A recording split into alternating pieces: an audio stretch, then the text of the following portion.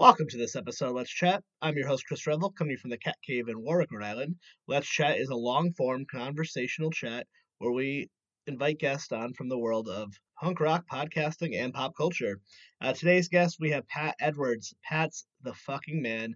We got along a little too well, where we almost kind of completely forgot to talk about the thing he's here to promote. We'll have him back on.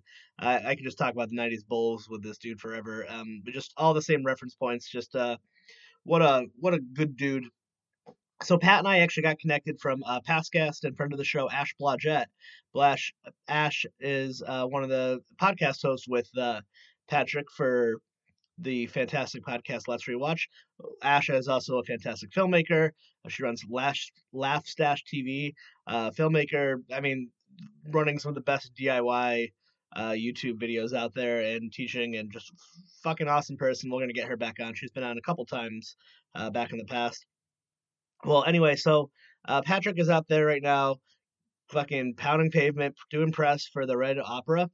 The Red Opera is a 5e campaign based on Diamoto's metal album. Their album is also self-titled. So this is for any of you Dungeons and Dragons fans out there. They currently have a Kickstarter that is live. We'll put all that stuff in our show notes. Please, if you can, donate. If you can't, please just at the very least share. Pat's a good guy, and I'm all about trying to support the good people making good art. You know, that's what we're here for. And it's funny because we just got along a little too well, where we almost forgot to talk about the reason he's here. I could have gone in a rabbit hole just talking about a number of things from like aliens to the '90s Bulls to just like, I don't know, Scrubs, Community, like we just liked all the same stuff. So thank you to Ash for connecting us. We had so much fun. We're definitely gonna do this again. Actually, since doing this episode, which talk about, I actually did go back and listen to the Let's Rewatch episode with Hector Navarro, where Ash was, I guess, a naysayer of the Marvel films for very long, goes back and watches them all. And it's actually put me to do my own Marvel quest, so my wife and I are starting to watch all the Marvel movies again. So anyone out there just wants to tweet on me at Let's Chat Revel on the Twitter, or at Let's Chat Podcast and all the things about Marvel movies, please, let's do it. They're really good. I fucking love them. Pat's a busy dude. Besides the Red Opera, which is Kickstarter is live, I hope I mentioned that. You could hear him on the Let's Rewatch podcast, which I just mentioned. He's got a book out called Space Tripping, and he does weekly. He just does every Tuesday at 2 p.m. EST.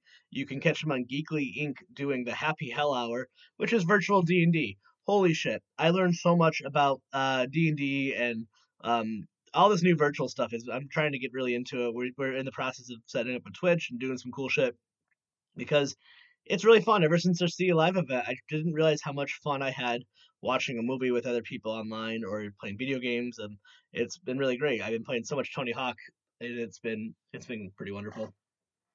Um, yeah, so big thanks to Pat for coming on. We got some announcements here on the show end. Make sure if you haven't already, you can join our Facebook group. It's the Let's Chat community.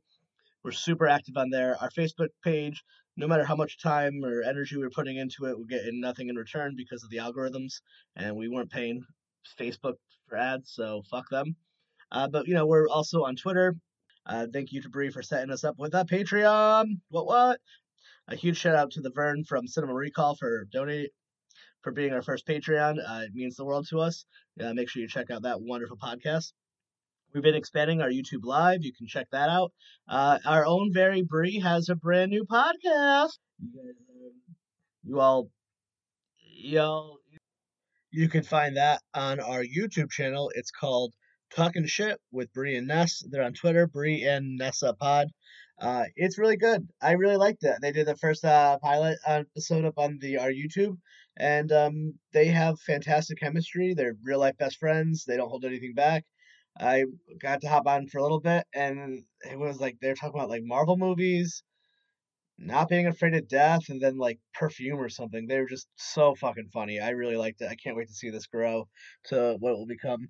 And uh, make sure you check out our other great stuff on our YouTube channel that we've been building out. We've got some good Let's Chat stuff we do with Chuck and Brad from the Chuck and Brad podcast. We did one with Bree and Chris Ball, and I did one together, and we also did one with Isaac from Cracked. That was really cool. I will put these on our Patreon exclusive feed soon, coming soon.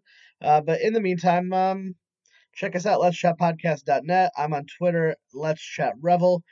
We are at Let's Chat Podcast and all the things except Patreon. That's Let's Chat Pod. Just look us up online. Anyway, let's get to it.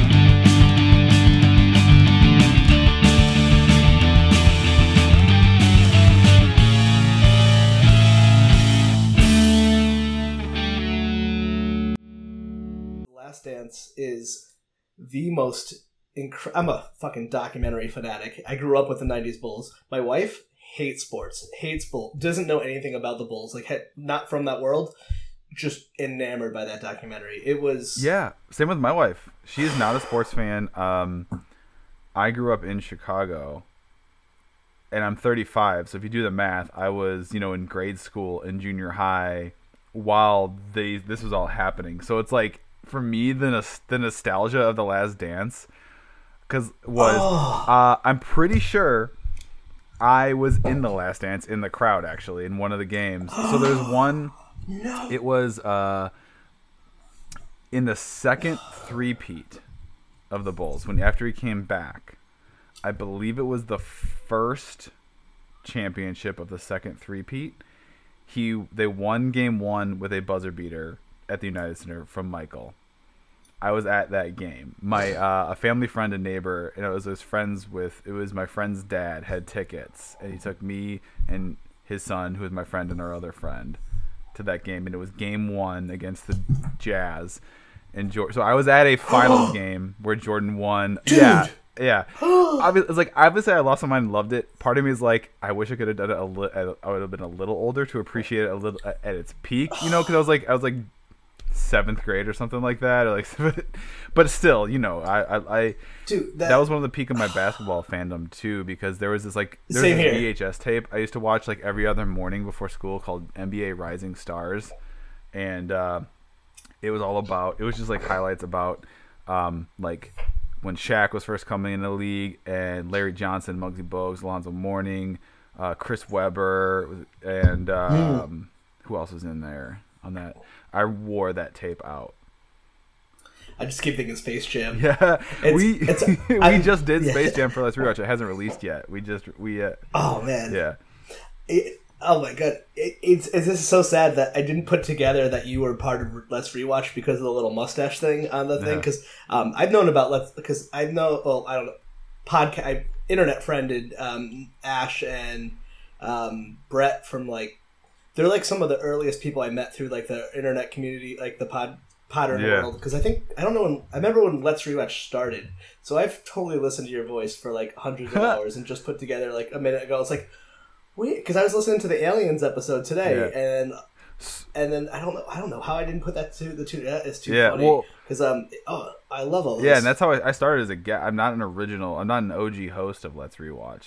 Okay, good. I got so confused because I had some gap of period. I was what's funny that you mentioned that though is that's how I got linked up with Ash and Brett and them as internet friends of just kind of somehow we found each other and we're being supportive of each other's stuff. Actually, I think I found them through Ash when she was doing the Let's Drink show. Oh, the laughs on YouTube, the YouTube show Let's Drink. Yeah, and then I was like, "Oh, this is awesome!" And I write about drunk aliens, and there's some synergy. And then we're just Twitter buddies. And then when my first novel came out, I was out in LA, and I reached out to them, and I was like, "Oh man, I would love to do Let's Drink." Well, we're on hiatus, but we do this podcast, Let's Rewatch, where we do movies, and we're gonna do Alien, which kind of syncs up. I'm like, hell yeah, let's do Alien. And then we really hit it off, and then I was a guest a few more times just for fun because we all really vibed well with each other. And then there was a host who left for fine, nothing bad, just personal stuff, professional stuff, just didn't work out. And then his father got killed in a car accident unexpectedly, and then they just retired to play baseball. Let's say that little story. Yeah. But and then they asked me if I wanted to do it, and that was that was the end. It was late 2018, I want to say, that I became a permanent host. Yeah, that makes sense. Mm-hmm. So it's been. I think I remember. I love one of my favorite episodes they did. It might have been before you. With Hector Navarro about Goof Troop. They did a Goof Troop one that like No, made me actually really love Goop Troop like more than Hector. I realized. Hector is so phenomenal. I was not part of the show at that, but we did. I don't know if you're doing like a backlog or if you're current with us.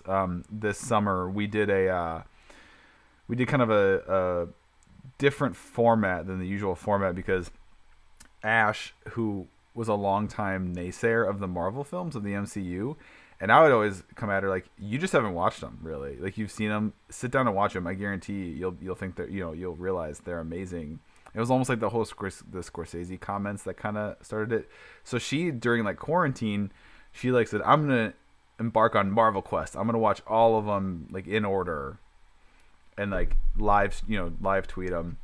And then by the end, she was texting us in our group chat, and it was like, "Damn it, Pat, you got me. These are great. I want to talk about these. Can we do a special episode where we just kind of do a retrospective on the whole MCU?" I'm like, "Hell yeah!" And then Hector came back and joined us for that one, and that's out now. It came out in the summer of 2020, and oh god, I fucking love those movies. Like I don't by any means consider myself like a cinephile. Like I know like that I'm a popcorn movie fan, but like man, like Endgame was probably one of the most amazing theater going experiences I've had in my entire life. Not even one of the for me. I've seen it too, and it's really funny. Your interview intuition is like firing on all cylinders, Chris, right now, because you talked about you mentioned Space Jam. We recently did a Let's Rewatch recording. Literally last night, the night before recording this interview, I was on another show where on Geek Elite Media where we did dive into Thor Ragnarok, which is my personal favorite MCU movie. That's the one I go back to the most. Yeah, Taika Waititi is like... he's my favorite director. We're trying to get him on here. There's... I mean, I don't know if we can, but I befriended a documentary... I don't know if you've ever seen the documentary A Fat Wreck. Very good, but I had met the director of that when he was making it, and now he's got Sean Colon, really good dude. But we just became buddies, so he's gonna come back and do some co-hosting. But he's like, dude, I want to get some Marvel people on there, and I was like, all right, well, give me your Blue Sky version of who you want to have on. It might take us 5 years, but like I'm fucking sure when I want a guest, like I'll wait 5 years, and I'm like, we'll do it. Taika is like so he's our goal. My dream of like if I wrote a script to be filmed.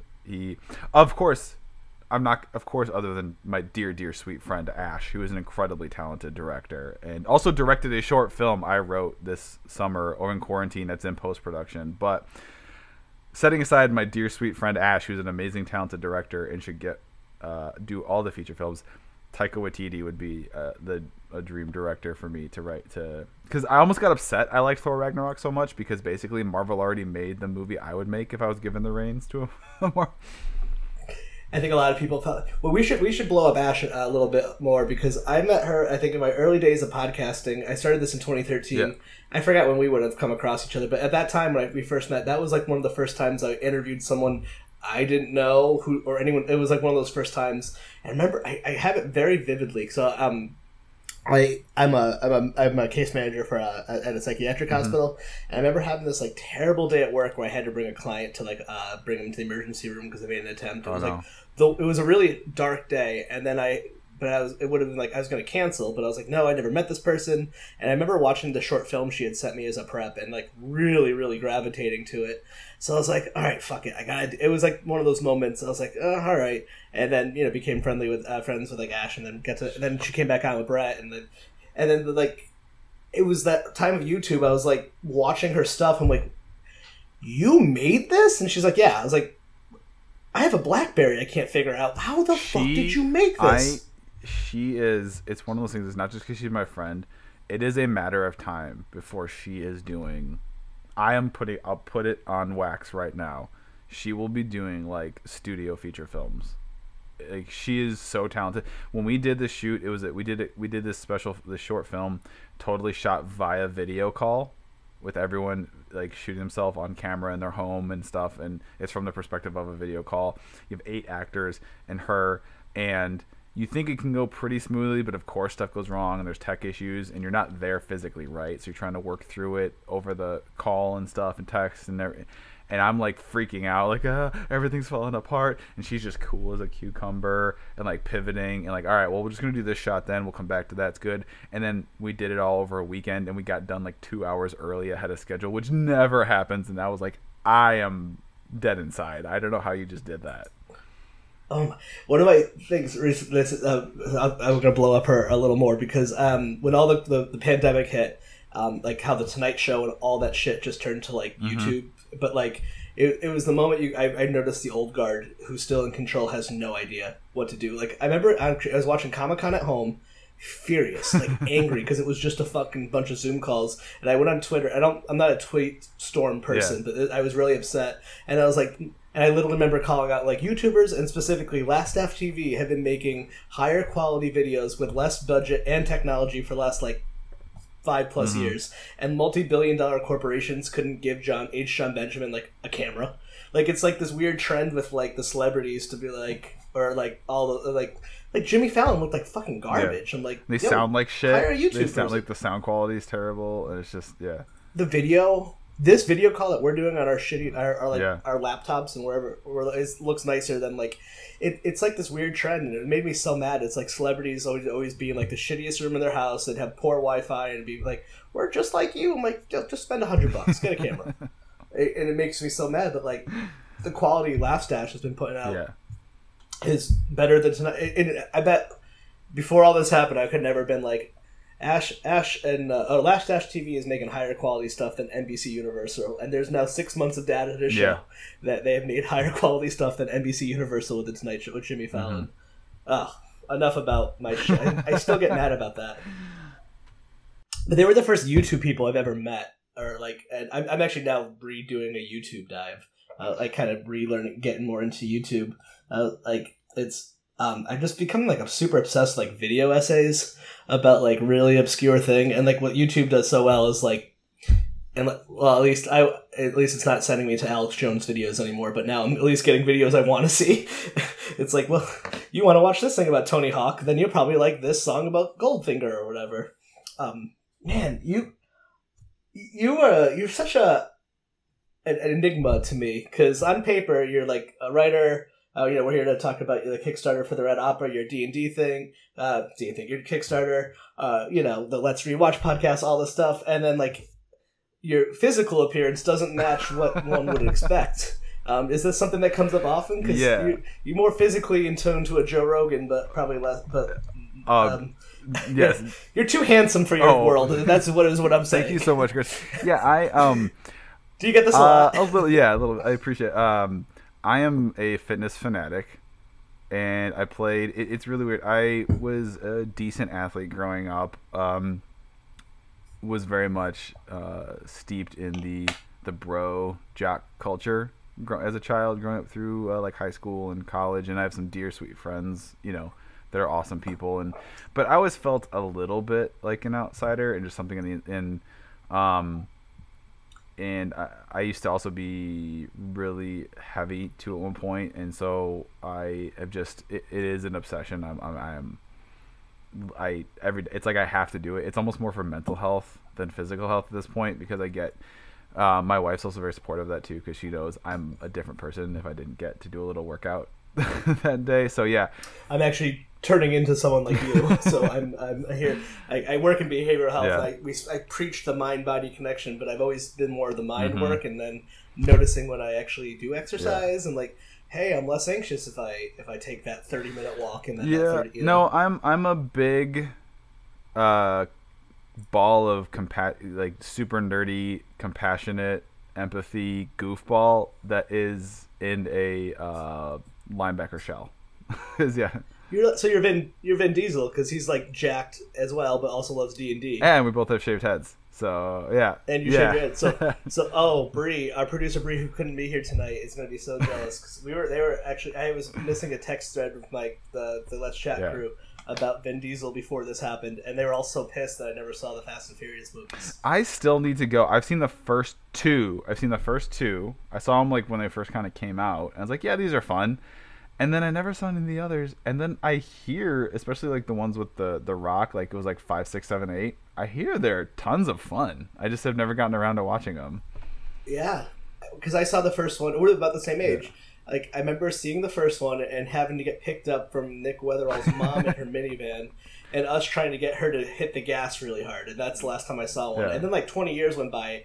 It was like, for me, it was like Pokemon. Like, I was into it, I saw it, and then, like, 20 years went by, and all of a sudden, it never left. How fun, how cool did you feel that first summer when you were old enough your parents felt comfortable dropping you in a movie theater with like $25, and it's like get you know, you play the video games in the lobby, the arcade games for a little bit, go see a movie. If you had time, like if they had a lot of stuff to do and it was gonna be a long time, you try and sneak in maybe a double, make it a double feature. Second one. Or did you do the thing where you'd walk by the Showgirls and see if you could sneak it because they had the blackout window, and then only to grow as an adult? That would be a good Let's Rewatch, because that movie does not. It does not. It's just not good. It's which actually I don't know. Do you listen to the podcast Blank Check with Griffin and David? It's like a film podcast. It's one of my favorites. I don't. Yeah. Should I? Oh, it's probably one of the bigger movie podcasts. Okay. Like, it's like Time Magazine called it like one of the top podcasts. Griffin plays Arthur on The Tick, and he's a huge, the Amazon Prime, the Gone Too Soon. One. I really enjoyed that, by the way, and I was sad it was good. I loved it. He's a super nice guy. He was nice enough he was a guest on this show, and like I got to geek out with him pretty hard because that character really resonated with me. I loved what they did with it, but they did an episode about Showgirls, and it was really interesting. Like, it made me really have a lot of empathy for Elizabeth Berkley, of like, because she was like a really good actor, and it was just like they kind of sold her on something else. I could be remembering it, but like it sounded like from her experience through interviews and stuff, like they just took the director would make her, you know, it was Verhoeven, so it was like a director, but then like between the editors, like they just took all of her really bad takes and made it this. Oh, it's such a weird. They basically movie. Through editing did her dirty. Yeah, I don't. And it didn't sound like she had ill will. Like, it wasn't like an intentional. Like they were trying to fuck her over. It just sounded like. And I'm a big fan of a big swing and a miss. Yeah. So like, I love Saved by the Bell, but like, it really sounded like it fucked up her career pretty hard. I mean, more about Showgirls. I feel like I hadn't seen her since then in anything but the Saved by the Bell revival. Yeah, and I'd never think to like look her up. Yeah, it's not like I've got her on like IMDb and refreshing it every month or so. Like, she done anything? That was more of a Kelly Kapowski. No, what was the other one who comes on later with a leather jacket? Oh, Tori? No. Yeah. What is it? No. Now Tori's stuck in my head, but I don't know if that's right. But I know exactly. No. Oh my god, I know. She gives birth and she delivers a baby in an elevator. Oh man. What other Saved by the Bell plots? And this is the stuff people tune in for, is half remembering of Saved by the Plot, Saved by the Bell, and your Kickstarter. One of the great things is your Kickstarter is already fucking smashed all its records. Thank you. Yeah, should we talk about that? I don't know. Yeah, I guess. I don't know. I really think people want to hear more about that later seasons, the Mr. Carosi era levels of Saved by the Bell, or maybe the Hawaiian Vacation people what instead. they want. Let's not talk about. It's a Hawaiian Vacation.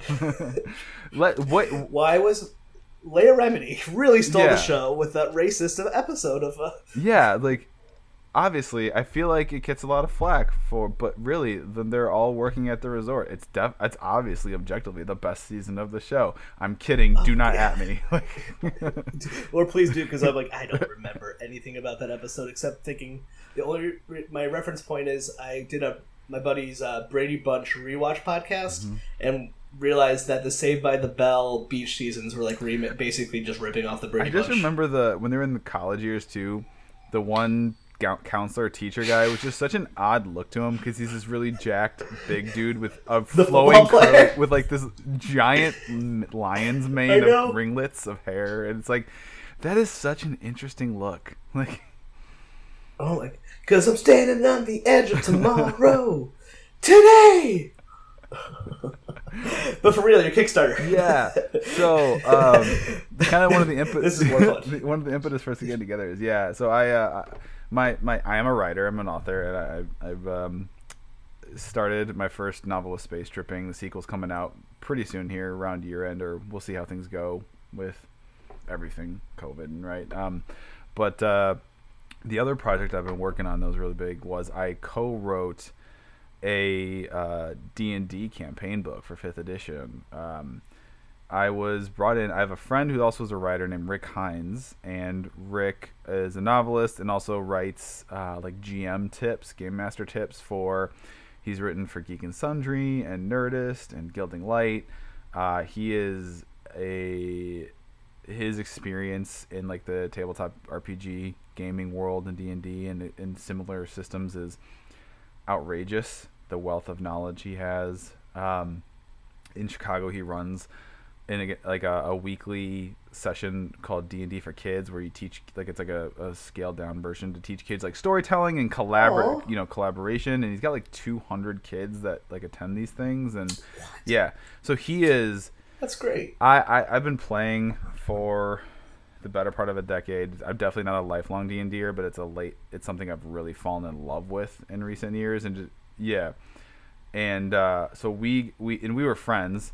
And we got, because both of our first novels were published by the same publisher. He came to my first book signing to meet. We had been online friends, met in person, hung out all day. We really clicked, stayed in touch. Then he reached out to me. I was like, "Hey, I got this thing. I think you'd be a really good person to kind of tag team this with me, because we get along really well, but we're also very complementary in our writing styles and what we're good at, and we're definitely different, like two sides of the same coin type of thing, like where I'm maybe weaker, he's stronger, and vice versa. So the impetus for this was there's a band, there's a lot of layers. I'm trying to do this as efficiently as possible. There is a dude, I know it was covered based off a metal album. Is it so De Morte? Is that, did I say it right? Dia Morte, yeah. So there is a band, they're signed to Dark Star Records, called Dia Morte. They're out of Chicago. They have an album and a stage show called The Red Opera, and it's actually like a 10 tracks. It's actually like a gothic orchestral metal opera that they performed. They perform on stage. There's an album, you can listen to it on Spotify right now, and it does tell a story like an opera does. So it was kind of Rick's idea, and he was friends with Drake, who's the lead for the band, and he's like, we should do this. We should turn this into a thing. So the band brought us in. It's like, okay, here's the album. Create a world around it. Flesh it out. It was just going to be kind of this little like 20,000 word mini module thing, almost like a side quest. So many words. Chris, let me tell you what our final word count is. Yeah, I'm not a writer, so you could hear that. What? But it really took off and became a life of its own, and we built this huge sprawling campaign, and we built this whole new region that can take place in your D&D world, and this living, breathing city. And there's 10 songs on the album, so there's 10 chapters in the book, and they all have the same title as the song, and there's kind of a theme, and you go through this whole adventure in this setting we created. So we adapted that and made it a playable adventure, and really fleshed out and created lore for the surrounding area where this saga, the story takes place. Created NPCs, created characters.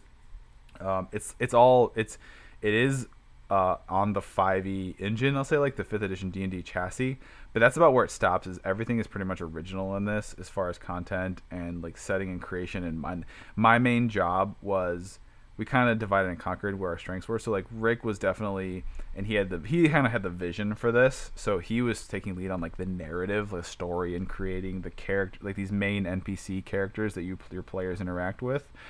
I get to have what I think is the fun job, and I got to design like the settings and encounters and set pieces and monsters and enemies and stuff, and the item that you fight, and like the puzzles and the magic items you find and all of that. So like I created the city where it takes place, and like and there was collaboration the whole time through, but as far as like where we each were like the primary, you know what I'm saying, like where I would take primary lead on this and then come back to him, be like, what you think of this, and get feedback, and vice versa. But so that was a lot of fun.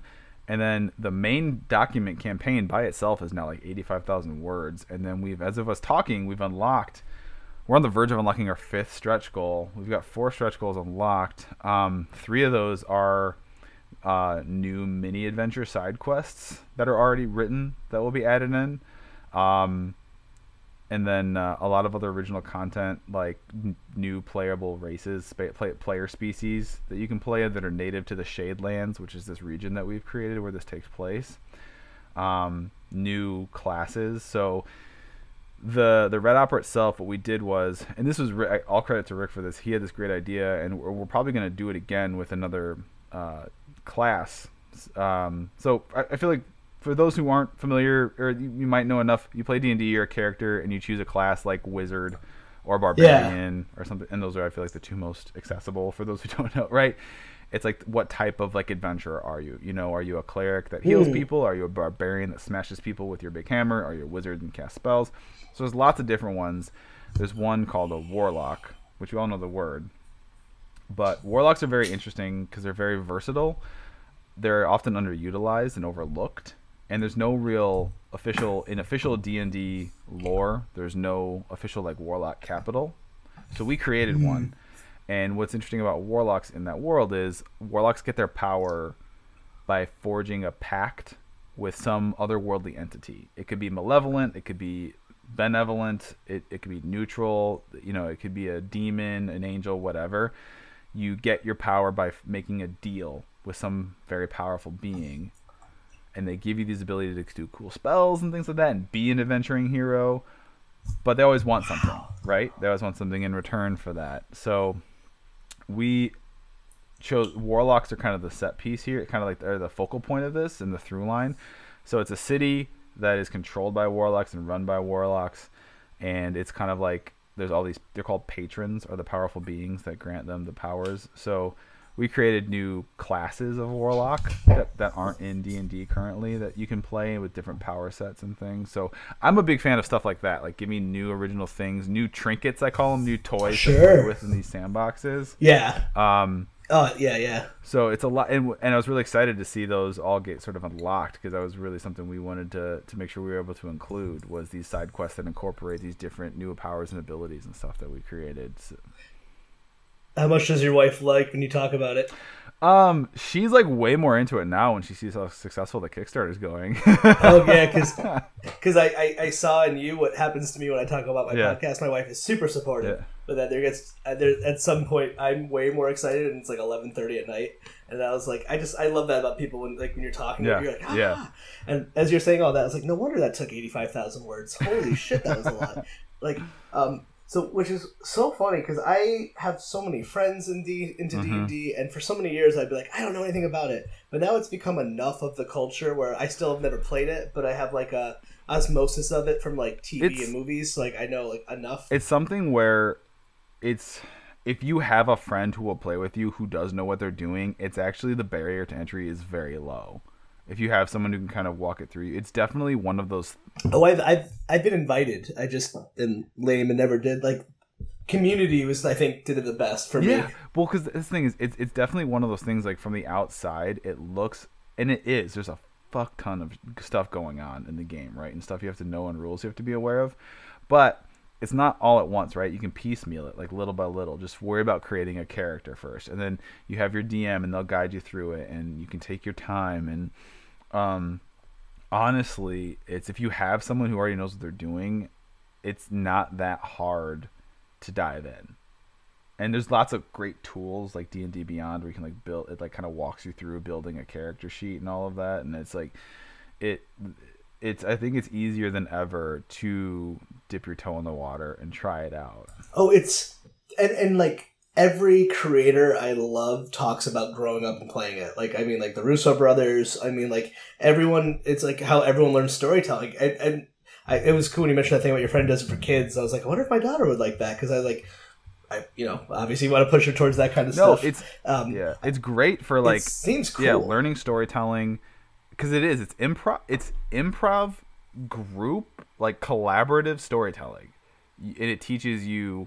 It's good for like teamwork and collaboration, and it kind of shows you in real time like how it's so important when you're working and engaging with other people to be supportive and uplifting of each other, and bringing the like improv yes and into daily life. And it's a great example of that, because everyone will come to the table with some kind of agenda for their character, where they're like, I have this like funny bit I want to do, and I'm a big enabler of that stuff, where it's like, whatever it is I think you're trying to do with your character, I want to help you do that. If you have like a funny bit you're trying to just, whether it's some recurring joke or even if it's a more of a dramatic thing where you're trying to get some like kind of dramatic arc going for your character, I want to, whether I'm the DM or I'm one of your player teammates, I want to help. I want to help you realize that, like when I'm at the table with you. And I've played with people that aren't like that, and it's a real fucking bummer, man. And nothing grinds it to a halt in someone who's just like, nah, we're not doing it. It's just like shut stuff down, and it's like, I get you think you're being funny, but you're kind of just like harshing it all. So I never heard anyone throw that improv line into it, and I was like, oh, that just checks off another one of my buttons. I was like, I fucking love all that. I was like, huh, I never really thought of that. I don't think I even heard. I don't think I had any awareness of it until I was in college. Mm-hmm. Like at least where I grew up. Yeah, I'm trying to think. I don't know anyone who played when we were kids. I was trying to remember like my knowledge from it, but like the series finale of Freaks and Geeks. They play in D&D, and one of my favorite episodes of Community and iZombie, they play D&D. And I was like, that's kind of where I remember. I always think of were you a Community fan? Oh, yeah. It's funny, earlier this year I finished a rewatch of it. Just personally, I went through and watched it. Because it came to Netflix? Mm-hmm. There's like a billion of these awesome Community podcasts that had just like popped off right when it came to Netflix. Yeah. And like I've gotten to like just like become internet friends with a few of them, and they're super nice. But like a bunch of the writers and like Ken Jeong and Joe McHale and all like the stars have been going on these like little tiny indie podcasts because like I love that they seem to be like in on the fandom as much as the people who love Community. Yeah. But that is so crazy. I was gonna say what I'll tell you about D&D 2 is like a lot of people will have an opinion of it of it's just like nerds that take themselves too seriously. It is so fun, and it is so funny. I'm telling you, the times I've laughed the hardest in my life are probably like 3 of the top 4, like the hardest laughter, like pain in my side laughter. I'm going to say 2 to 3 of the top 4 in my life have been D&D related, where someone just does something or says something so outrageous and hilarious, just and perfect for the moment. And then, because all these crazy things will be happening, and you're invested, and you have hours in on like an adventure, so stuff can be accidentally like set up or foreshadowed that you don't intend to, and that's what great is. So much of it is in the moment, and if something happens to pay off, it's a blast. Yeah, that's so cool. I never heard anyone bring the comedy part into it. Now, are you like all like? Basing off the album, are you a metal person, a metalhead too? Me personally, I am not. So I'm very upfront about that. Okay. I don't want to be fake about it. I have, I've dipped my toe in the water. There are songs I like, or once in a while I'll go to, but I don't in any way want to overplay that or try to pretend like I'm not. Yeah. Rick definitely is. He's big into metal, and there's a huge overlap in the metal and D&D scene. But I appreciate it. I'm definitely a musical tourist. I'm a shameless, casual music fan where I've got literally like every genre across the board. There's something I like in it, or a little bit here and there, an album or a few songs here or there. Very eclectic, but also very casual, right? just very. And I'm trying to think of areas where maybe I have a deeper knowledge base. Probably like hip hop. I have the deepest knowledge base, but very, very eclectic in my music tastes. I never heard that term, musical tourist. Yeah. That's how I would describe myself with film. Yeah. Like, I like them. And there's a few I can go deep on, but like when I talk to cinephiles and I just have to like tuck my tail between my legs, I'm like, yeah, I don't know. Like certain things I do, but not that much. So because like everything that I was watching the Kickstarter and like reading about it, everything you're saying, because you sound like, I'm not sure if do you go to the website, are you a fan of the Hard Times or the Hard? Oh yeah. Hard Drive? Do you know Johnny Taylor? He's a comedian. He writes for them. I know the name. Yeah, he's a good guy. He's been on our show. We become very casual internet friends, but he's been on Let's Rewatch. Yeah. And he's great. And he writes for them. I have to follow him. I think I definitely follow him online because I've had I'm same thing internet like. He's a guest and like friendly with Dan Kozu, but he writes a lot of the metal stuff for Hard Times, and he also wrote a book called Lingaria, which seems very much in line with everything you're doing. And I'll connect you with him. He's doing some stuff. He has just started an independent radio station in Atlanta. Great, would love to. Too. But like, it's just those metal hard. It's like because I'm like, wow, metal, comedy, and video games. So I'm like, yep, this is the Red Opera. Like that is your fan base right there. It's like those. And when it comes to like music, I'm very in the moment of like what fits the moment, right? where if I was at like a metal show, I would be all in and like jumping around and digging it. And if I had never heard the song or didn't know a word of the band, it doesn't matter. I'd still be, I'd still be all in. Because why not? Like, right? Like, go all in. Like, don't stand against the wall. Dive in. Have fun with it. Same with, I know a lot of people like hate country, and it's like a very polarizing genre of music.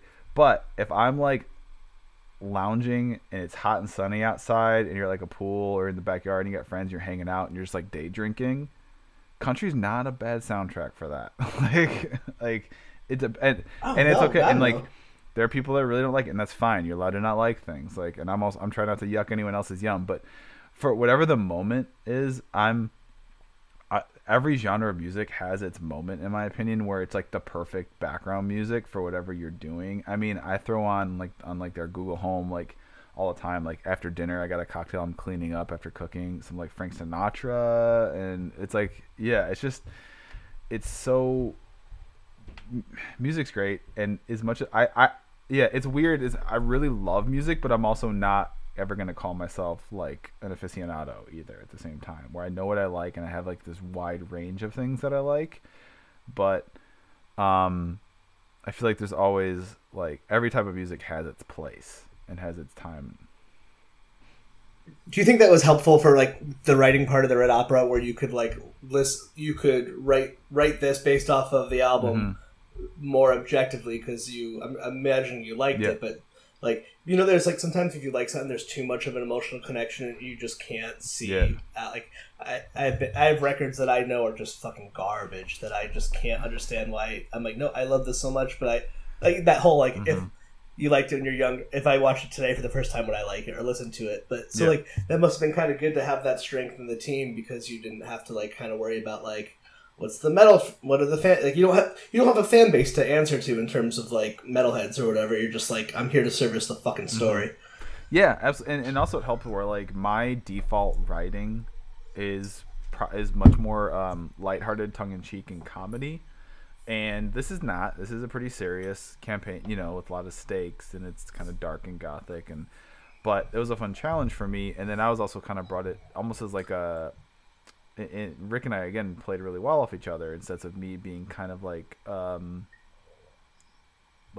checks and balances type thing, where it's like, all right, maybe we pull back here and make a little joke to break the tension or something like that, right? Because it can't be so serious all the time. There's got to be a little you got to have that like rise in tension and then break, and then rise and then break, and kind of give people breathers and so. It was fun for me to try and create very original, but these encounters that players would have to fight through or figure out that are very unique and very dynamic and just fun, challenging while being fun. I just really enjoyed the challenge of that. So on top of all this, if you didn't have enough thing to do when you're not writing or working out, you host a podcast too. With past friends of the show and past guests Ash Blodgett and Brett Eagleston. Yep. And I was listening. I'm a huge fan of the show podcast Nerdificent, and then one of the episodes, I forgot which one. They're talking. It was around San Diego Comic-Con. Iffy Nataway all of a sudden just drops like, oh, and I ran into Ash Blodgett and Brett Eagleston at Comic-Con. I was like, oh my god! Like, I kind of didn't realize how many of all these internet people I love, like, who've been on your show, like Hector Navarro, or we've Travis McElroy. Like, you've had so many fucking awesome people that like in the circle. But so tell us a little bit about Let's Rewatch. Yeah. So Let's Rewatch. I'll do like the official byline of it, right? Because it actually sums it up pretty nicely, and then I'll. Let's Rewatch is a show where we watch movies we loved in our youth to see if they're still any good. So essentially, we take a movie each time, and we've been on a really great. Our guests have been lining up, and have you ever been a guest, Chris, before my time as a host? Okay, well, we gotta change that then. Okay, so I'm just saying it right now. Yeah. Official invite. No, Matt. Invite given. Take it invite given. You're gonna get in that. Yeah, we're gonna get you on. I would love that. It's nice when we have kind of a list that we think would be good, but when we have guests, which are most of the time these days, we'll let the guests choose, or if they have a movie that they loved back in the day that they haven't seen in a long time. And for general guidelines, we say the movie itself should be at least 10 years old, and it should be like at least 3 to 5 years since you've seen it. So there's some ambiguity whether it holds up or not, right? Or what we've had guests where they like, man, I can't choose between these 2 or these 4 movies, and we'll do like a Twitter poll, right, with our followers and see and let the followers. That's choose. A good idea. And then Brett and I will like try to put our thumbs on the scales and be like, we want this one, do this one, do this one, and like tell people to vote. The rascals. So what's interesting about the format, though, this isn't just a like we're gonna watch a movie and talk about it. It is a little bit of a commitment on like the guest part, but it's the end result's kind of a unique experience because what happens is we get on a call like we're having here, and we talk about the movie for about 20 to 30 minutes and share trivia and talk about the cast and director and how it did at the box office. But we haven't watched it yet. So it's kind of here's some interesting tidbits, fun facts. Here's who's in it. What do you, people who have seen, like who's seen it, who hasn't ever seen it. What do you remember about it? Predictions. What do you what do you think we're in for? And then we pause the recording and we hang up and we all go watch the movie in real, we all go watch the movie in our homes. And then as soon as we're done, and we're pretty good about, bam, bam, bam, knocking it out, we hop back on the recording, and then, so minutes after we just watched it, and then in real time, the credits rolled 5 minutes ago, I'm back on, and we're talking about it as far as, like, what are our reactions to it? How did it hold? That is so fucking cool. It's fun because you kind of have that split, and you can kind of feel the energy change, whether it's positive or negative, depending on how the movie went. Yeah. I forgot what word you was it composite memory? I think you guys were talking about on your Aliens episode. Mm-hmm. I don't remember exactly what you're talking about, but like how often sometimes like all of the hosts like I don't remember. I know it was an example. I'm kind of blanking. But I'll make up to make so it makes sense. But like how there's like just say there's a trilogy and people often think that they like a movie more than they do because they remember parts from number 2 that were that was yeah mm-hmm. Like yep I remember yeah I am so fucking guilty of that. Like I spent my whole life thinking that I thought the Ninja Turtle movies were the greatest movies of my whole entire life, blah blah. Going back, the first one's really fucking good. Second one is only good because I liked it when I was 7, and I forgot the third one existed. But I would conflate like thinking that the Vanilla Ice scene in 2 was actually 3. Oh yeah. Like I completely wiped out the fact that they went to Asia. So in my head, I like it. But like which I think it's really fun. It's kind of fun of how much you misremember stuff. Mm-hmm. Oh yeah. Mm-hmm. With like it's. I mean, I know all about the Mandela effect and stuff like that, and like it's like I like this kind of stuff, but I think that the podcast does that so well. It's like, oh yeah, and I like too, like when you guys do one, and you have not only do you guys have a great guest, but you always pick movies that, well, maybe because I'm like we're all in the same age range. Like it's one of the few movie podcasts I'm like I've seen pretty much every movie on here. I'm sure it's to do with like the age range. Yeah, we're like mid to early 30s, but we all, and it's also it is interesting. Dorks. It is interesting though. There are years, especially like in the 90s, there are certain years that just had a lot more movies that are iconic and like 92, 93, 96, 97 are huge. There might be, I don't know, we joke about it how like 93 is like on the Mount Rushmore of years. Yeah. There's so many movies from 1993, 96. What's 93? Let me pull up. Give us a list because I'm not good at these things. I'm out to I don't know why I asked you. Like, you should know that off the top of your head. The thing you're not prepared for. Like, I don't know. No, you're good. I'm just Googling top movies of 1993. Can I take a guess? Let's see. 93. Yeah. What is it? No, Keaton Batman's what, 89? Yeah. And then, what's 90? I don't even fucking know what I would have watched. Jurassic Park, maybe? I should go through our episode list and be like, I can probably pick out Army of Darkness, Jurassic Park. Jurassic Park, I got one. Yeah. Not just the biggest movies, but ones we've done on the show. But there's tons of movies you'd remember today. Nightmare Before Christmas. That's Cool Runnings, Rudy, Grumpy Old Men. I don't know if you've done this in the show, but just like movies everybody knows. The Firm. It's cool. I'm just making a list of things I need to go back and watch. Yeah. Yeah, I used to. Demolition. We did Demolition Man. Mrs. Doubtfire. Jurassic Park. That was 93? I know, it feels like it would be like I would, if you told me what year, I would have guessed like 95 for that Mrs. Doubtfire. The Sandlot. That it's funny, you know how every year, like most of my nephew's 6, so him and all his little friends on Disney Plus, they're all obsessed with Sandlot, which I think is like so cool. And then he just watched Jurassic Park. Like it's always every generation to see what's the next one to carry over, but I never like Sandlot is like that definitely holds up. I watched that somewhat recently. I believe it does. I've just seen it so many times. I don't even need to see it again. Hey, how did Ash do with the Marvels movies? Did she end up coming around? Oh yeah, she loved them, and I made her say on air twice that I was right and she was wrong. So I'm gonna have to go back and listen to that because I guess like because Marvel movies, like I guess too, like you know you just have like I guess I've had this thing about D&D. I guess I just had this unconscious bias against it for whatever reason, and so I get it. Sometimes like I feel like if I never saw a Marvel movie, I would hate them because the fans are so annoying, and I'm one of them. But like. I mean, I don't know. I just if love the them. only thing you've ever seen about an MCU movie is a trailer, it would be so easy to dismiss them as just like, oh, they're just schlock. They're just like muscly guys in CGI suits punching monsters. And it's like, oh, and that's there. I mean, yeah, it is. But I'm saying it's not. And that's my first response with the whole Scorsese comments is like he has obviously never actually sat down and like watched them. Yeah. Or watched, and not all of them necessarily, but even. You know, I bet one at the most, because there is so much nuance and complex and character growth over the length of the Infinity Saga and change and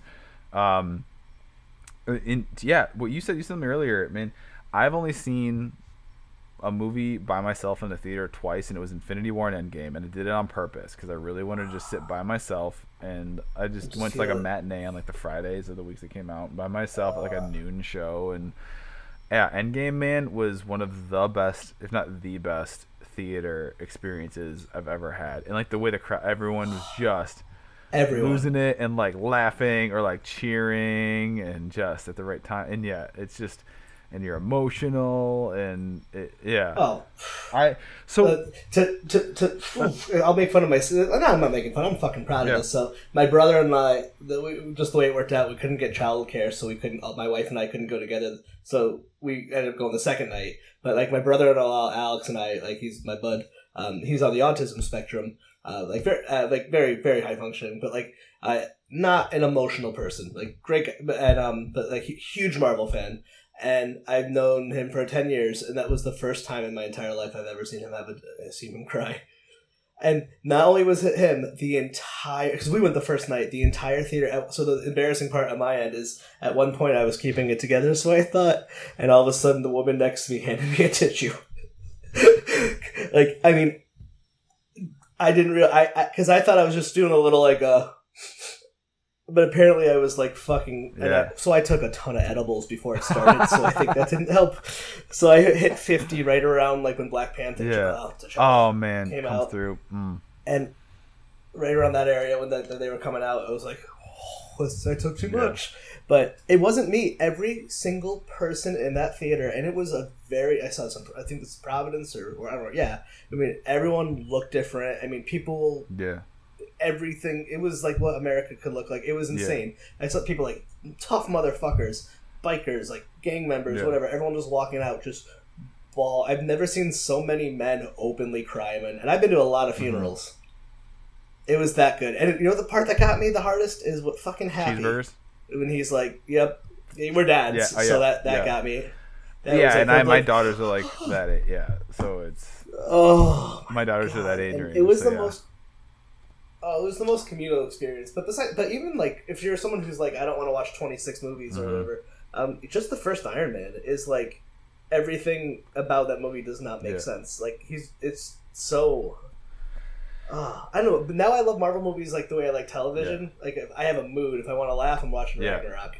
If I want to like a heist movie, I'm watching Ant-Man. If I want like some more, if I want to fucking just go for it, we're going Endgame or whatever. Or the Spider-Man too. Actually, the Spider-Man Homecoming, the Spider-Man movies I've been watching a ton. Spider-Man. I love one of my favorites that I feel like it's one of my personal top 5 that isn't mentioned a lot. It's just a personal thing. Is Winter Soldier, and it's something.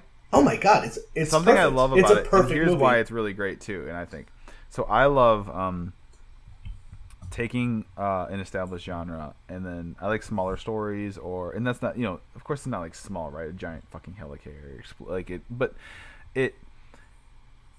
Part of what I like about it is it's not a superhero movie. It is a spy thriller that takes place in a superhero world.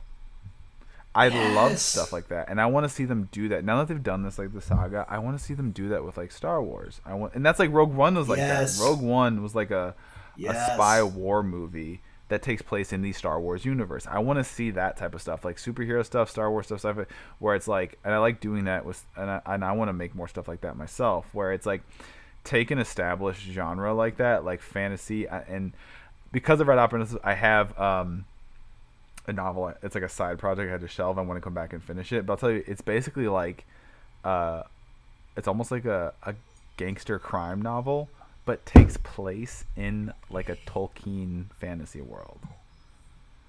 I love this. So I love stuff like that. Yeah, and I love it. I love it like, so much. give me the trappings of these genres we love, but do a different kind of story in them. Don't give. Yeah. You know who did that pretty well? Did you ever watch iZombie? Yeah, I liked it a lot. I found it very enjoyable. I love iZombie. Mm-hmm. Terrible name, great show. Yeah, they did. I love when they would do like when they would take like that kind of rap the genre mm-hmm. thing. It just, I don't know. As you're talking about, it made me think of the they did like the film noir episode, and they do mm-hmm. the D&D stuff. I'm totally with you. I want to see more of that, and like I forgot who I was having this conversation with, probably producer Chris Ball, who, sorry Chris, couldn't be here tonight. We miss you, buddy. And we were, I remember. So our producer Bree, she doesn't get the Muppets. Like, she just never saw mm-hmm. it. It's just not her thing. And me and Mike and Chris were trying to explain it to her. I'm like, it's like a Marvel movie. They're just characters, and then they can wrap them up and do different mm-hmm. things with it. And it made me think, I'm like, I think the Muppets are the original Marvel. Yeah, they have their own. Yeah, they're the original MCU, the Muppet Cinematic Universe. They're the Muppet. Now I just want to see like a Muppet movie of like a Marvel Muppet movie. Can you write that down? Writing it down. One of the biggest crimes in film of all time is that they've you can't find the edit now of the Muppet Christmas Carol with the "Love Is Gone" song in the middle of it, and it's like, that's so powerful. Why is that? And they felt like it slowed things down too much, or like kids didn't get it. But like, it makes the song they sing at the end make sense. Like, the love we found. It's like, because they sing, and it's like, and it also, it's like they do these weird cuts now where he's just crying all of a sudden, but like, that song is so powerful and emotional and great, and it's like, no, it's okay, let the kids like learn that and like see that, like, but again, that, that's a great, because that goes into another point I was going to bring up with the Marvel movies too, is part of why I adore what I'll call like comedy adventures, like, and kind of an action adventure, but it's kind of comedy too, and the MCU does a great job of that, is they're just a shit ton of fun. Okay, they're just fun, and that's what it's supposed to be. It's entertainment. It's supposed to be fun. B, the emotional moments for me hit 20 times harder in an otherwise comedic piece of media because of all the good times you've shared and felt. And it's not just an endless slog of like, there's so many shows that are very popular. Again, not gonna, if you like it and enjoy it and it brings you a little bit of calm at the end of the day, like these like primetime dramas that are just like an endless slog of like human tragedy, and it's like, just what's like, I have cancer, but I'm also pregnant and I'm in love with two different men type show. And like, I'm not gonna name any shows because I don't want to call anyone out, but I'm saying you're probably thinking of one. You probably know someone who, you know what I mean. There's a couple of them that are very popular dramas right now. For me, that doesn't do anything for me, because it's just like a writer's room is like, what's some like fucked up shit that we can throw at these characters, right? Whereas you give me a show like a Community, like a Scrubs, or a movie series like MCU, I love Scrubs, where the majority of the time it's fun and funny and it's realistic, endearing character, and these are very endearing characters. So when something real happens, or something, you have a sad episode, you have the Brendan Fraser arc in Scrubs or something, like, hits, where do you think we are? It has so much more weight, so much more emotional weight. It hits so much harder, and that's the type of stuff I like making too, is where like most of it is fun, and then if you have a few poignant moments there, I think their value is just so much greater, and they will mean so much more to people. Which Marvel movies were you referring to? I think I missed you say it. Oh, well, I'm saying, well, because of Endgame, and the reason Endgame hit so hard because Tony Stark was such a funny character who had like one-liners and quips for a decade. Yeah. The fact that he then sacrificed himself is like that. And then it's the one thing Doctor Strange couldn't see. Oh my god, because I know, and I wonder what's going to be now seeing it again after we lost oh man, I think it's gonna. That isn't like the top 3 have fucked me up. Like for it, Carrie Fisher, Robin Williams, Chadwick Boseman are like my top 3 of where I had a personal emotional. Oh yeah, Robin Williams. He took his life on my he passed. I'm sorry, on my birthday. Oh man. So I'm like, I mean, I don't obviously know him, but like I was. And Stan Lee, so it's top 4 and Stan Lee, but like. Yeah. So people like I'm not one who gets like real worked up over like celebrity deaths, but I have certain ones, and I was like I work in like behavioral. I was like explaining why Chadwick meant to so many people. I was like, well, for a lot of times when we lose someone famous, it's just kind of helping a lot of people. It brings up unresolved issues of or grief or just of their own personal life, and you know what I mean. Like and you know, T'Challa just meant so much to so many on levels that I'll never understand, which I think is great. To learn how quiet he kept it, and pretty much all of his Black Panther stuff, being in great shape and doing these incredibly physical, demanding, and then the slog of like the PR and the marketing stuff, and just like the demands of what these roles take. There isn't a word. We don't have a word in English for like that level of strength. I don't like my mom is a dual cancer survivor and she's a badass bitch. Yeah. I think that's a good thing that the kids say. I hope, Mom. but like, yeah, and like I literally almost killed her. But like, I don't understand how I just knowing people going through it. I don't understand how anyone does it. But like, yeah, like while filming and even like press or like.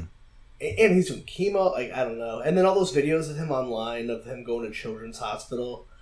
Oh, and then not only did he just make like these incredible movies, but like he was like, I'm making up the narrative, but you know, he made the movies he made that seemed like on purpose before he knew he was no longer with us. But like 42, James Brown, Black Panther, like those are Thurgood Marshall. Like I mean, he was just like, I'm gonna make Black culture legendary. Like he just wow. And 42 was incredible. It's I mean, it's one of those things you don't realize it. It's like, yeah, he's the guy who did that, and he did that, and then you look back like, holy shit, he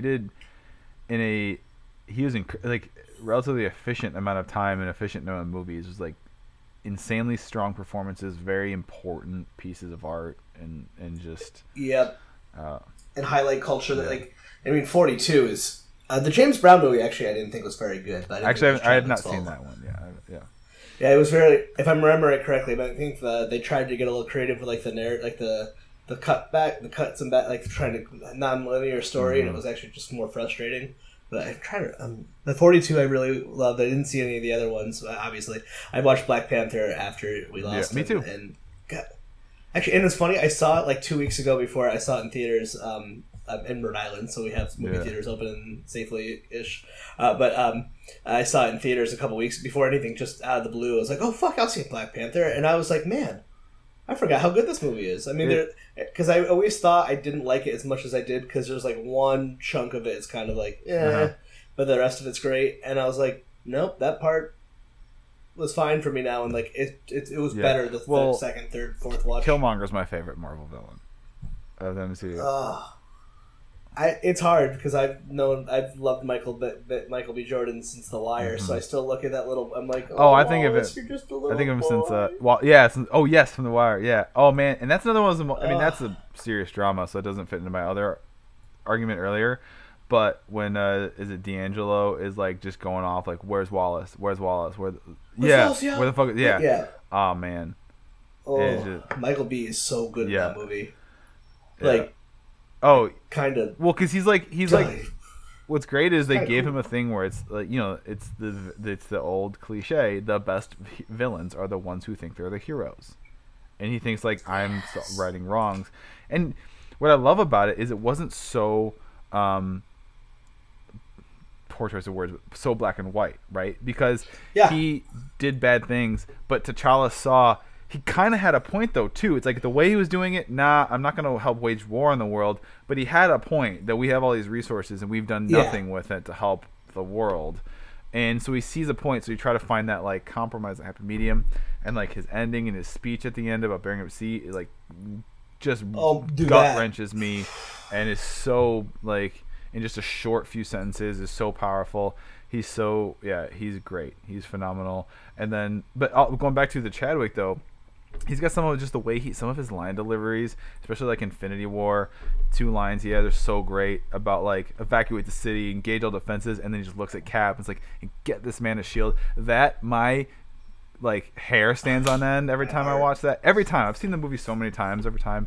And then when they have the little like tete-a-tete with the Black Order when they come down before the fight at Wakanda in Infinity War, and they like Thanos wants this, and he's like in his response, he sees this massive, imposing, undefeatable alien army, and his response is, "You'll have nothing here but dust and blood," and it's just so great. And it's I just like was listening to on one of his past podcast experience, and I didn't realize I never heard him talk, because when I think of him talking as T'Challa. Oh yeah, it was actually my wife. My wife told me, she's like, "Yeah, it was his idea to have the African accent," and I was like, "That's an accent?" Like I never even put that together until I was like, "Oh," but I still can't even when he it's M'Baku and he says it's like father, like that one word just sticks in it, and I just he's oh my god but you know what, it's crazy because we can talk about how great he is in that movie, but everyone. Angela Bassett kills it.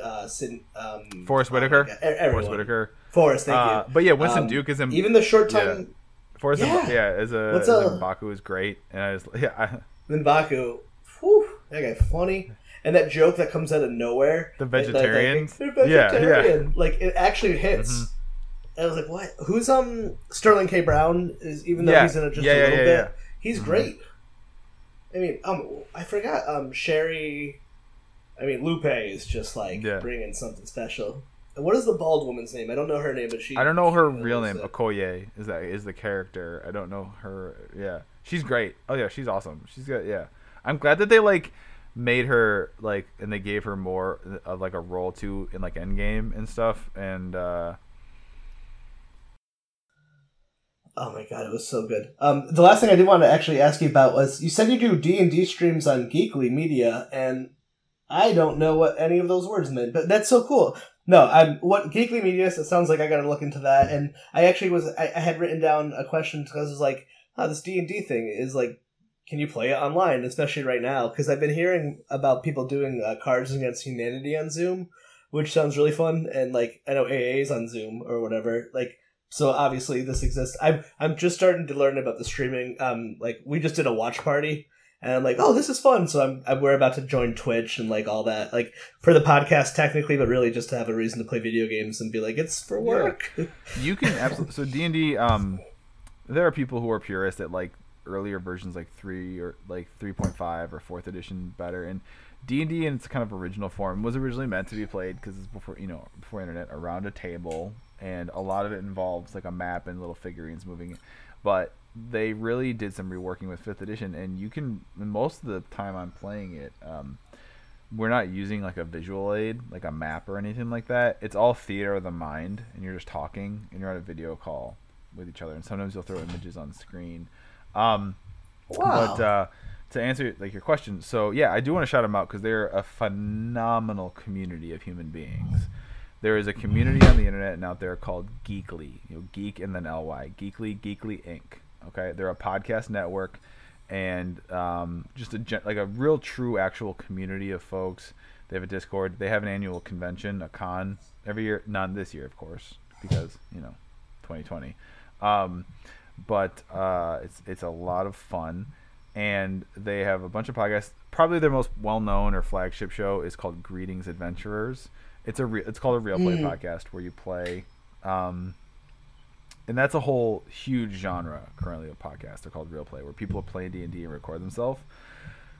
What? Oh yeah. It is. Well, have you heard of Critical Role ever, Matthew Mercer? Okay, so that one is so popular, and it's all professional voice actors.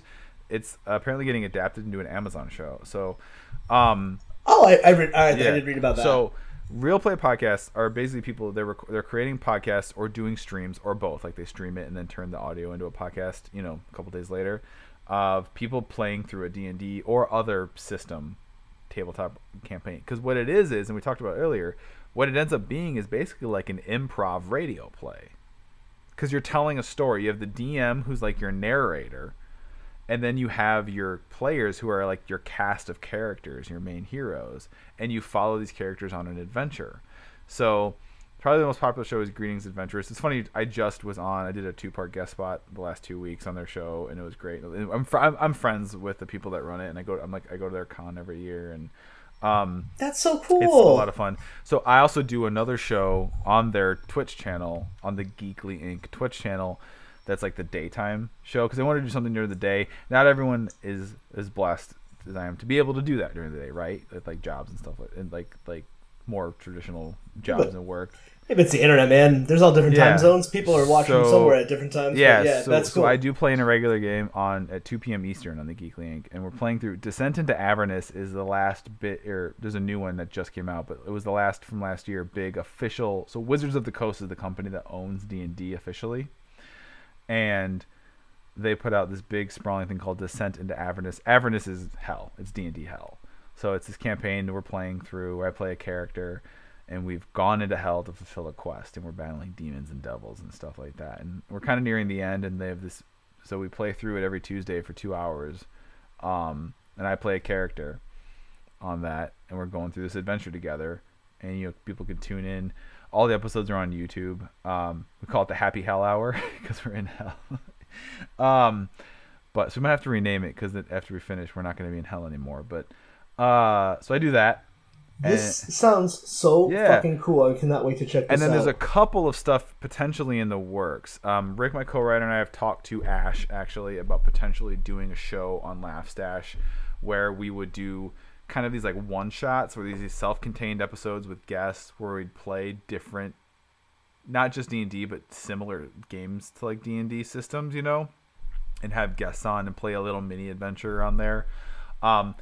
As of us recording this, the Red Opera, our Kickstarter, our next stretch goal on deck is to fund a pilot show where we'll play through the Red Opera and then other content on the Q Games channel on Twitch. Q like line QUE. I just as of us recording it, we're $1,400 away from that, so hopefully we hit that pretty soon. You're gonna get there. So yeah, it's so they're a lot of fun. Honestly, it really comes down to the personalities of the cast, right? If they're people that you vibe with and you're gonna find, I guarantee there's so many. There's one out there you probably will find and like. The McElroy brothers do one called The Adventure Zone. They have like a book too, like a New York Times best-selling book now. Yeah, they're adapting it into graphic novels, like volume by volume. So those graphic novels they're selling are graphic novel adaptations of their D&D podcast. So those adventures are, what's funny about those, you go through and read those stories, a lot of that was improv because like there's a DM and then they're playing characters and the DM presents you with a situation and they don't know how you're going to, I've made this joke a million times. It's not even a joke. It's the truth. There is nothing more chaotic in this universe than a D&D player because there is no telling what they're going to do. And that was one of our biggest challenges in like writing the Red Opera was you have to lay out this adventure in this campaign and you have no clue what the player is going to do because you can theoretically do anything. Oh, wow. You can say anything, do anything. Yeah. And you kind of have to like lay it out there and help the DM and get there, but keep that in mind, like, man, and try to think of and we'll still never think of every possibility of what a player will do, or try to do in a situation. But it's just I highly recommend it. The gaming, if not D&D, then something similar to it, because there's versions of it or other they're called tabletop RPGs, TTRPGs. There's other systems that are fantasy based. There's like sci-fi ones or Western ones or steampunk ones or any genre you want. They're just so much fun. And also like a less barrier to entry. Like if you don't if you're not a video game, like you don't own a system or something. Literally, like that. all you need is a group of people to do it with, and a video call, Skype or Zoom or Discord or Hangouts or whatever, and you can theoretically do it like that. And there's I'm gonna hit you up afterwards to get more information, because this just sounds like I just wanted, because like, and so like part of my job is like I work with people like with mental health issues and stuff, but like especially the pandemic, like isolation's fucking bad. So I'm always trying to find new ways for people to like do ways to communicate and enjoy. Mm-hmm. And I was like, oh my god, I can think of so many people I know that would be like, instead of sitting home watching TV tonight, go fucking try that. Because a lot of times for the older people I work with, it's like, well, I don't have I can't Twitch, I don't have a PlayStation or an Xbox, or I don't use a PC.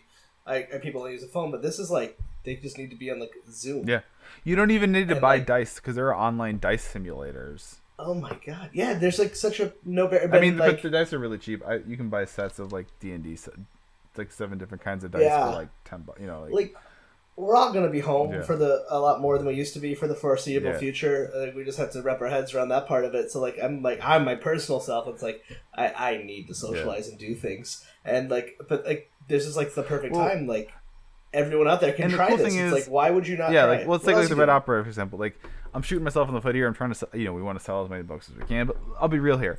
If you have a group of like 4 people or 5 people and you want to do this, you really only need one copy. The DM, the GM, the person who's going to lead and narrate is really the only one who needs a copy of the book. So like go check it out. Like and there's so much content in there, and there's lots of like merch add-ons, and we've got like little mini figures of our main characters. We have a dice tower. A tower, if you're not familiar, a dice tower is this thing where instead of like just rolling with your hand, you basically like drop it in a little tower and it rolls down and it falls into a little tray. It's just kind of cool. And we've got custom dice. We've got you guys put a lot of fucking work into this. Yes. Like, oh my god. So everyone, even if you just buy one, then the other 3 of you just share everything, and then go take it out from your local library. So the library had to buy it, so you still get a sale. Yeah, that's, you guys put a lot of work. Like, I can't even. How many hours have you ever even just stopped to think how many hours you jumped into this? It's been. Thousands? I'll just say it's been my primary like project for a year now. As far as year, yeah, because we had to write it. So first we had to write the document.